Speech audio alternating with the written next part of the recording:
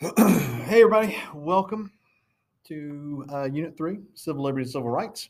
We're going to be covering 3.5, 6, 7, and 8. So we'll cover a couple more amendments, selective incorporation in this one, and some due process stuff. So exciting stuff coming up for you in this review. Remember, if you didn't listen to the other one, the first one for the Civil Liberties and Civil Rights, this is only about 13 to 18% of your test. So it's not a huge chunk of the test when compared to units 1, 2, and 5. However, there are a lot of court cases that come from this. And that's important to recognize and realize that you need to be able to use those court cases, especially for the court case comparison FRQ. So just keep that in mind. All right, let's jump into it. 3.5 is the Second Amendment and the right to bear arms. It's a pretty short essential knowledge thing. The learning objective is the same as the 3.2, 3, and 4, but I'll read it again since we haven't done it yet. Explain the extent to which the Supreme Court's interpretation of the First and Second Amendment reflects a commitment to individual liberty. The essential knowledge piece here is the Supreme Court's decisions on the Second Amendment rest upon its constitutional interpretation of individual liberty. What does that mean? First off, I think you know the Second Amendment is the right to bear arms. And it is that last little bit there that we're talking about when we talk about people's individual liberty. All right. So you have you have the freedom as an individual to own a gun and that sort of stuff. And so far, the Supreme Court has backed that up almost every time. Even with some strict gun laws out there, they have overturned those laws typically, and they have ruled in favor of the Second Amendment and people's individual liberty to own guns. The court case is not a required court case, so please hear me there. This is not a required court case. However, you could see it as a comparison case. D.C. versus Heller. In this case, Washington, D.C. had some pretty strict gun laws. Heller always confuses me with what he actually was. I'm pretty sure he was like a security guard type of person, and he wanted to be a Washington D.C. police officer. And I think he got into something. Like, I'm not sure if it was the academy, if he actually became a police officer, or whatever it might be. Anyways, the D.C. law was that you could not have a gun put together in your house, all right, without permits and things like that. I think you had to have permits, or maybe you couldn't have it regardless. There was no permits available or something. Anyways, very restrictive gun laws, the bottom line, is what you need to remember about the D.C. laws. And so Heller is going to argue this violates my right to bear arms by forcing me to have my gun taken apart in my house. You're limiting my individual liberty to own a gun. And the Supreme Court agreed with Heller, and so they overturned Washington, D.C.'s laws based on the fact that people have the right to bear arms and it's their individual liberty. All right, 3.6. This deals with amendments balance so it's amendments balancing individual freedom with public order and safety. So this is something we've touched on in other reviews. If you've listened to all of them, you might have heard me talk about this. And it's a fine line that the government has to walk, trying to make sure that we as the public are safe, but also making sure that we as individuals have the freedoms that are guaranteed to us under the amendment. So the learning objective does change up here. And it says to explain how the Supreme Court has attempted to balance claims of individual freedom with laws and enforcement procedures that promote public order and safety. Now, the essential knowledge part, there's two things. First off, the court decisions defining cruel and unusual punishment involve interpretation of the Eighth Amendment and its application to state death penalty statutes. So let's unpack that one first. So the Eighth Amendment, balancing individual freedom with public order and safety. The Eighth Amendment, we tie it to the death penalty all the time, but the Eighth Amendment goes beyond that, and it's all the different penalties that are out there for laws that have been broken and stuff like that. And the courts have to weigh and decide, is this person going to jail forever? Is this person being executed? Is it worth it to kind of violate their Eighth Amendment rights? Okay. To be sure and keep everybody protected and safe. So you think about some of the worst maybe serial killers that are out there. Or I read an article today about there was these abductions in Cleveland. Uh, this person, and I can't remember his name now, had abducted these three young women and was forcing them to live with. He kept them chained in his house, and this was like for 10, 15 years. It was a long time. One of them finally escaped, and he was caught, and all that kind of stuff. He was sentenced to 1,000 years in jail. Okay, that's obviously beyond a lifetime. So, you know, the courts decided this guy's individual liberty, his individual freedom, needs to be taken away for public order and safety. This guy had kidnapped these three young ladies and kept them chained in his freaking house. Okay, so they were able to make that decision. Sometimes it's not that easy for the courts. Okay, these are never decisions to be taken lightly, and I hope they never are. All right, the next essential knowledge piece is the debate about the Second and Fourth Amendment involving concerns about public safety and whether or not the government regulation of firearms or collection of digital data promotes or interferes with public safety and individual rights. All right, so we've already talked about the Second Amendment and the debate there. Your right to own a gun versus people's right to feel safe. It's a heavy balance that the courts have to make, that the government itself has to make. So the Second Amendment we've already kind of touched on. The Fourth Amendment, that's the no unlawful search and seizure, and once again, it's something that has to be weighed heavily. Where is your right to privacy? Your phone, you're airdropping all kinds of stuff. You're looking at all kinds of data on your phone and all that kind of stuff. Is it super private? Is it private enough to where, or is what's going on, what's happening in the world, in America, where, they might need to look at people's personal data. They might need to look at your text messages, your emails, your whatever, in order to try and protect the large group. All right. A couple of years ago, I think there was a shooting in Las Vegas, I think. And they were the police and the FBI were trying to get into the guy's phone, and Apple refused to crack it for because they said, hey, this violates individual freedom. Don't quote me on that. That might not be exactly how it went down. I know they were refusing to crack into the phone. Apple was.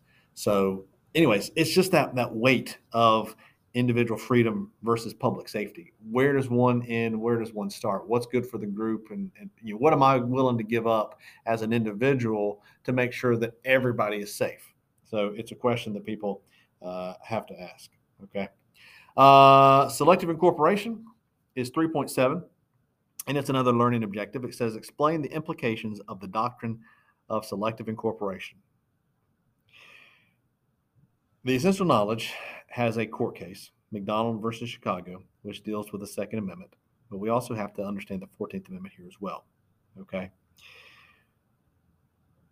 Selective incorporation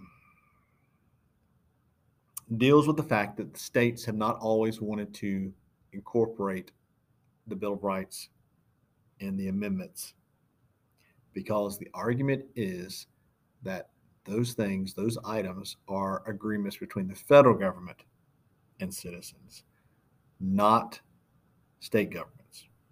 Okay? So that is where this argument has come from. The fact that states have not always wanted to implement, respect the Bill of Rights and its other amendments. Okay? It started, so two court cases, neither of them are required. Barron versus Baltimore is what kind of empowered the states to an extent. In this case, very quickly, Baltimore had dug into the harbor. They had tried to dredge the harbor to make it a deeper harbor. In doing so, they had shifted the seafloor, the bottom. And Barron, I don't know exactly what his business was, but he had a deep harbor that he used. So ships could come in and load and offload and all that kind of stuff. And now all of a sudden, because of the work that Baltimore had done, his deep harbor was gone. And so his argument was, you've taken away my personal property. Okay, you can't do that. Eminent domain does not allow that, all that kind of stuff. And basically, the courts are going to rule in favor and say that, yeah, well, that doesn't apply here. That's a federal thing. This is a state thing. So that happened. Then in 1925, you have Gitlow versus New York. I don't really know all the details of Gitlow versus New York, but they reversed that trend. And that's where we really start to pick up with in selective incorporation, where states are going to have to implement these Bill of Rights, and the protections that the Bill of Rights offer, all right, are going to be, and the why it's called selective incorporation is because after Gitlow versus New York, the protections have been selectively incorporated, okay, and they use the 14th Amendment. The 14th Amendment has due process clause, which prevents states from stopping basic liberties. So it's kind of a complicated thing to think about. But if you can just remember, at the end of the day, selective incorporation means that states are pretty much required at this point to implement the protections and due processes that come with the Bill of Rights. Okay. The court case you got to know for this one is McDonald versus Chicago. And it is another gun right thing. That's why the Second Amendment is mentioned here. And in this case, basically, Chicago had some pretty strict gun laws in place, and McDonald was looking to, have a gun and whatnot. And the Supreme Court is going to rule that the Second Amendment right to keep and bear arms is applicable to the state. So basically, states and cities cannot have super strict gun laws and say, well, the Bill of Rights doesn't apply to me. And so it kind of reversed the trend of trying to create strict gun laws, okay, because of selective incorporation and the fact that 14th Amendment's due process does protect individuals and keep the states from infringing upon basic liberties. The Second Amendment and the right to bear arms is one of those. If you don't understand this case, if you don't understand the selective incorporation, please come see me and let's sort it out. All right. Finally, for today is 3.8, the due process and the rights of the accused. In this, the learning objective states to explain the extent to which states are limited by the due process clause from infringing upon individual rights. Okay, so the 14th Amendment has the due process clause. It also has the equal rights clause, which we'll talk about in a little bit in another podcast, not today. Okay, so the essential knowledge, there are 4 things here. First off, the court has on occasion ruled in favor of states' power to restrict individual liberty, as, for example, when speech can be shown to increase the danger to public safety. So this goes back to what we talked about in the first Unit 3 review podcast about, there are some words, there is some speech out there that can elicit certain emotions, and you can't do that. The courts have backed that up with some of their decisions where inflammatory speech has been limited. Okay. The next thing deals with the Miranda Rule. The Miranda Rule involves the next piece of essential knowledge.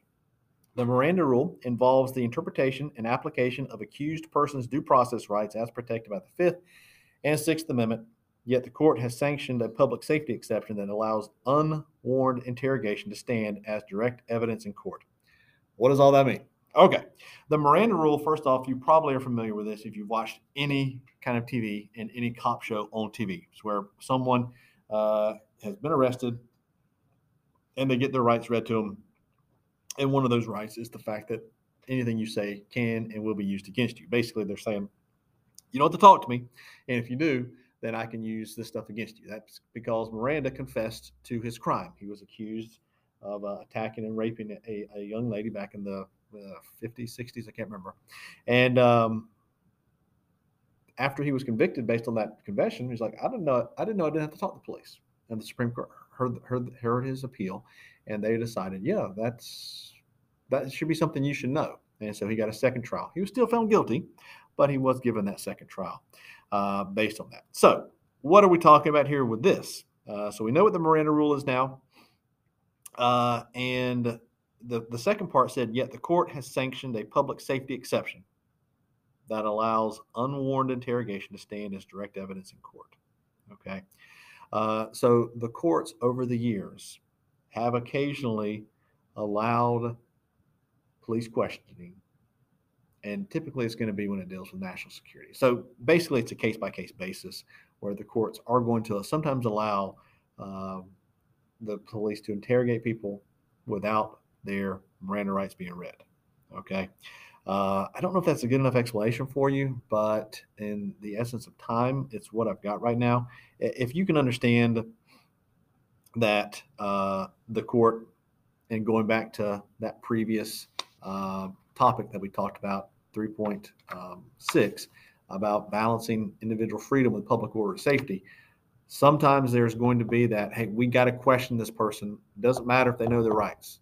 So maybe it's something to deal with terrorist actions or whatever it might be, and they don't get their rights read to them.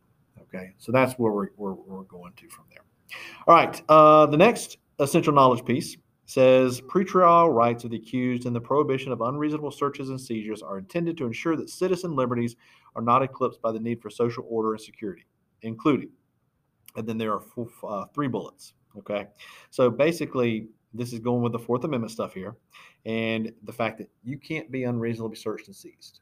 Okay, they cannot come into your house without permission, without a warrant, without probable cause, and even if they are going to be screaming and saying, "Hey, we're trying to protect the good of the whole group here," they still usually probably can't take your come in and search you. All right. Now, the bullets deal with some other things here.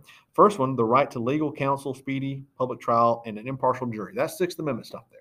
All right. So you are guaranteed the right to counsel. So if you're ever arrested, the only thing you should say is, "I want a lawyer," and don't talk to the police after that, because you're guaranteed one.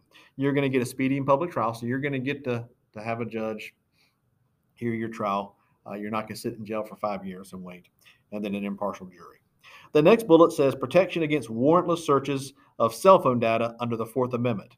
Okay, so this goes back to, I was talking about how Apple would not crack the Apple iPhone of that guy that had shot up the concert in Las Vegas. And your cell phone is protected nowadays. Okay, there was a court case, and I can't remember the name of the court case right now, but they basically said you got to have a warrant to get into somebody's phone. They cannot make you put in your code for phone because there's so much personal information out there. So they're not going to be able to come in and grab your phone and take a look at it. Now, once again, we have gotten into some situations where people are going to be reading. Can they read text and data and email and all that kind of stuff? And that's a question for the courts, really. And then limitations placed on bulk collection of telecommunication data.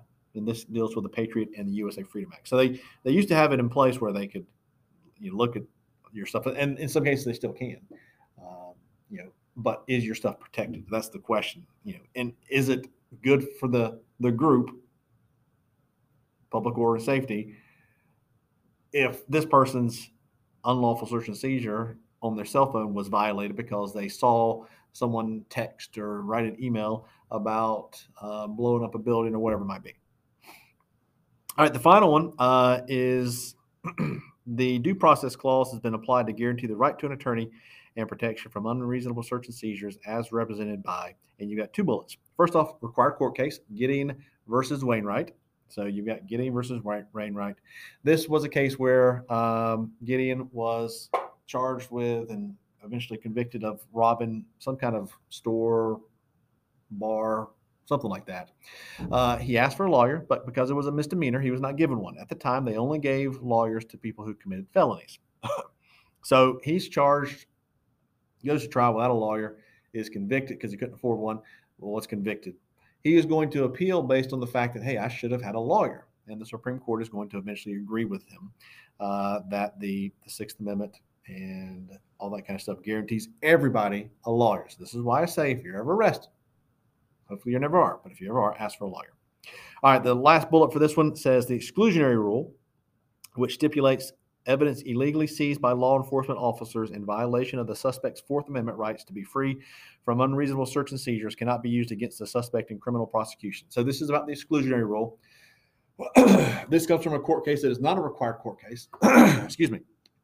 This comes from Mapp versus Ohio.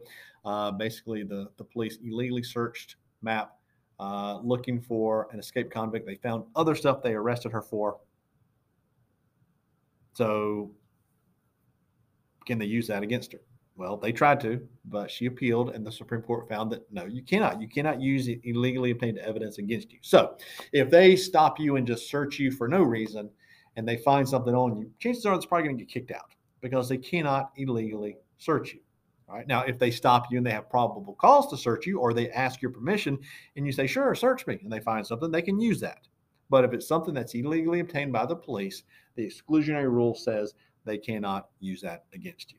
All right, guys, a lot of stuff in there. If you have questions, concerns, especially about the selective incorporation stuff, especially about Chicago versus McDonald, or the stuff we talked about there with the Miranda rule and how you're not supposed to be illegally interrogated and all that kind of stuff, but they're allowing some of those things. If you want to talk about any of that stuff, please text me, email me, message me, social media, whatever it might be, find me and let's talk it out. All right, guys, take care. Bye-bye.